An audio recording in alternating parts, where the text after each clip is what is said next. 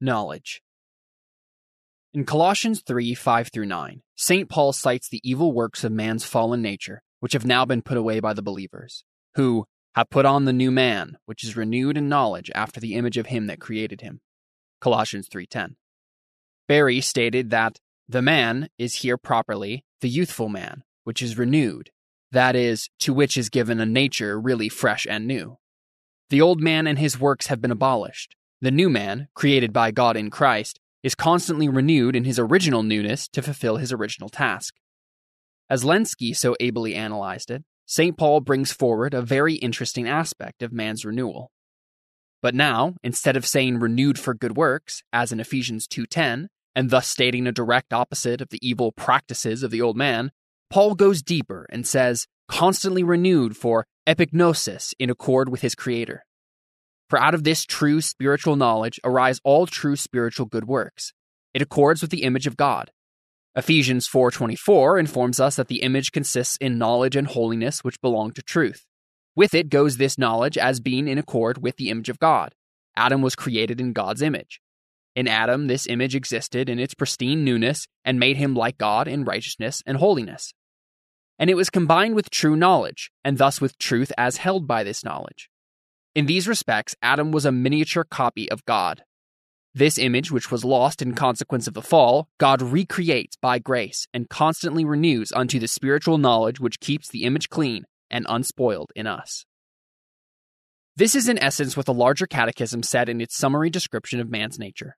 God made them after his own image, in knowledge, righteousness, and holiness, having the law of God written in their hearts, and power to fulfill it, and dominion over the creatures yet subject to fall. Answer 17. The word epignosis is particularly of interest. According to Edward Robinson's Lexicon, 1850, it means full knowledge. According to Joseph Henry Thayer's Lexicon, 1886, it means precise and full knowledge. According to Vine, it suggests generally a directive, a more special recognition of the object known. Sometimes epignosko implies a special participation in the object known, and gives greater weight to what is stated. Thus in John 8:32, ye shall know the truth, epignosko lays stress on participation in the truth. J. Armitage Robinson, on Ephesians, points out that epignosis is knowledge directed towards a particular object, perceiving, discerning, whereas gnosis is knowledge in the abstract. The unbeliever seeks gnosis, not epignosis. He seeks knowledge in the abstract, not knowledge in relationship to the object known. Abstract knowledge is the attempt to interpret all things without reference to God. God is abstracted from reality, and things are interpreted not in terms of God, but in terms of themselves. But what remains of a thing when God is abstracted from reality? The thing, whether it be a man or a plant or animal, is a creature, separate and distinct from God. Its being is created being, whereas God is uncreated being. However, God having made all things, nothing exists in and of itself. Thus, to attempt an abstraction is to attempt the impossible. Nothing has any residue of being or meaning which can be abstracted from God and his creative purpose. Every atom of every particular thing is a creation of God, and it is only truly knowable in terms of him. To attempt the interpretation of anything without God is to attempt the impossible. The unbeliever, seeking knowledge or gnosis, if he is faithful to his premises, can know nothing, because he has denied any purpose, order, or meaning in the universe by denying God. The knowledge such a man garners about reality is based on assuming the validity of God's creative decree without accepting God. No one has stated the issues with respect to knowledge more ably and tellingly than Dr. Cornelius Van Til.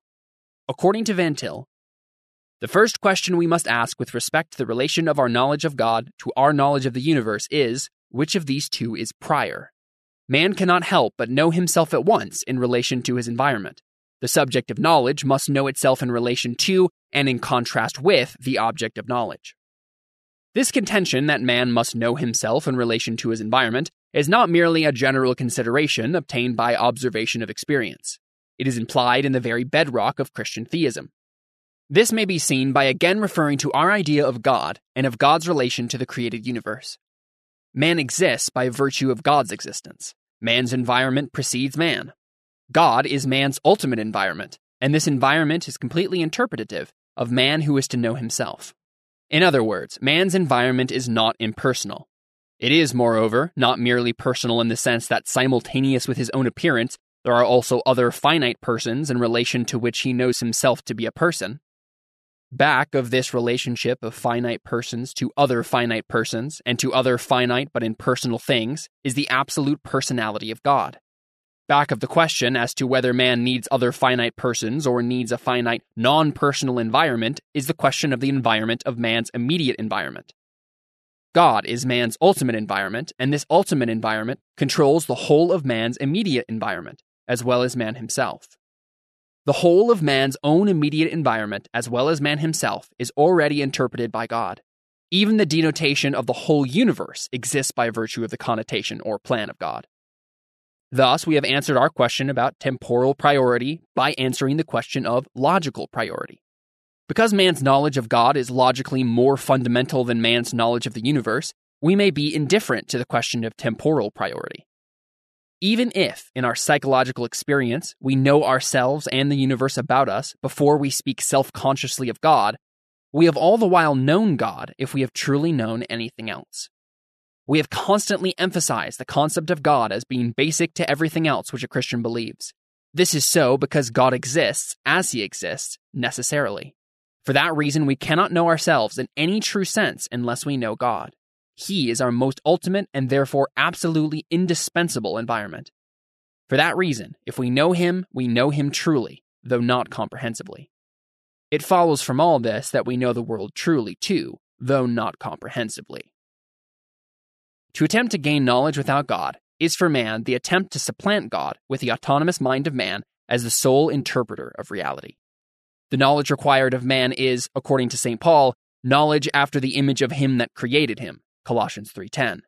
The Berkeley version renders this verse, "Put on the new self that is being renewed to have knowledge in the likeness of him who created it." This knowledge is not abstract. This means not only that God is not abstracted from reality, but it also means that this knowledge is not withdrawn or abstracted from the context of life.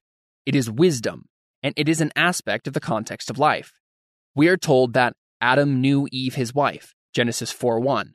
To know in this sense means more than sexual relations. The term is only used in reference to marital relations. In cases of adultery and fornication, the expression is, he lay with her, 2 Samuel 13:14. According to Leopold, in his comment on Genesis 4:1, the meaning of knew, in Adam knew Eve his wife, signifies, as usual, a deeper knowing, an understanding of the divine purpose, in this instance the purpose which lay behind the form of woman. Knowledge in every area has this goal and context, an understanding of the divine purpose. It is closely related to what in Proverbs is called wisdom. Kidner has called attention to the 5 aspects of wisdom in Proverbs. First, it is instruction or training. This emphasizes the hard-won nature of wisdom. Its frequent companion is correction or reproof, a noun whose derivation emphasizes verbal rather than physical persuasion, an appeal to reason and conscience. Discipline is an aspect of this meaning. Second, another synonym for wisdom in Proverbs is understanding or insight, also sense. A third is wise dealing, i.e., good sense, practical wisdom, savoir-faire. Its particular character shows in its verb form, which often means be successful. It has a companion term, found wisdom. The supreme expression of wise dealing is in the unworldly triumph of the servant of the Lord, Isaiah 52:13. Fourth, wisdom is shrewdness and discretion, the power of forming plans. It means also counsels. Fifth, wisdom is also referred to in words translated as knowledge and learning.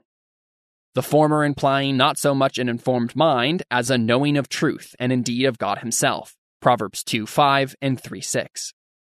And the latter tending to emphasize that doctrine is something given and received or grasped. There is no hint of an ivory tower conception of learning or of knowledge in the biblical doctrine.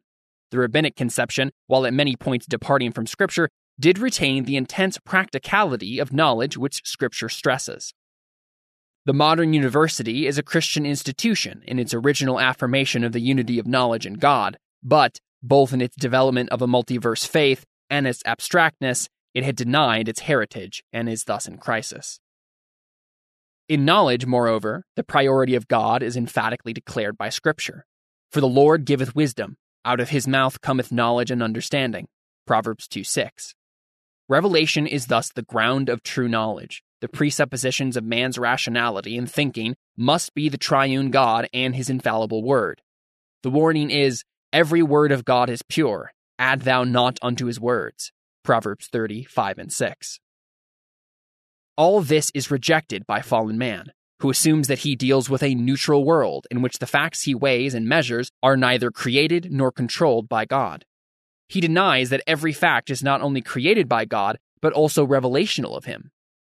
He assumes, after Kant, first, that there is the abstract possibility of any sort of fact existing. Facts in this sense have no determinable nature. They belong in Kant's noumenal realm. They are unknown and unknowable. This denies the doctrine of creation and providence. Second, the human facts that are known, that is, those that somehow come into contact with the human mind, are known by virtue of the original ordering effect of the human mind upon the raw stuff of experience. These are the facts of science. They are taken as much as given. What they are depends not upon the ultimate determinative character of God, but upon the ultimate determinative character of man, who virtually takes the place of God. Every fact, then, that has scientific standing is such only if it does not reveal God, but does reveal man as ultimate. If consistent to this premise, man will deny all knowledge. Man, however, is not consistent. Thus, third, the natural man is not consistent with his principles. There is operative within him the sense of deity. He cannot efface it without effacing himself. Thus, while affirming chance rather than God, he cannot be logical in applying this premise. If the universe were actually what these men assume it to be according to their principle, there would be no science. Science is possible and actual only because the non-believer's principle is not true, and the believer's principle is true. Only because God has created the universe and does control it by his providence is there such a thing as science at all. To affirm chance is to deny the possibility of coherence or meaning. It is a rejection of the possibility of meaning. Thus, with Augustine, it must be maintained that God's revelation is the sun from which all other light derives. The best, the only, the absolutely certain proof of the truth of Christianity is that unless its truth be presupposed, there is no proof of anything. Christianity is proved as being the very foundation of the idea of proof itself. Because man is created in the image of God, it is suicidal for man to try to escape from the knowledge of God.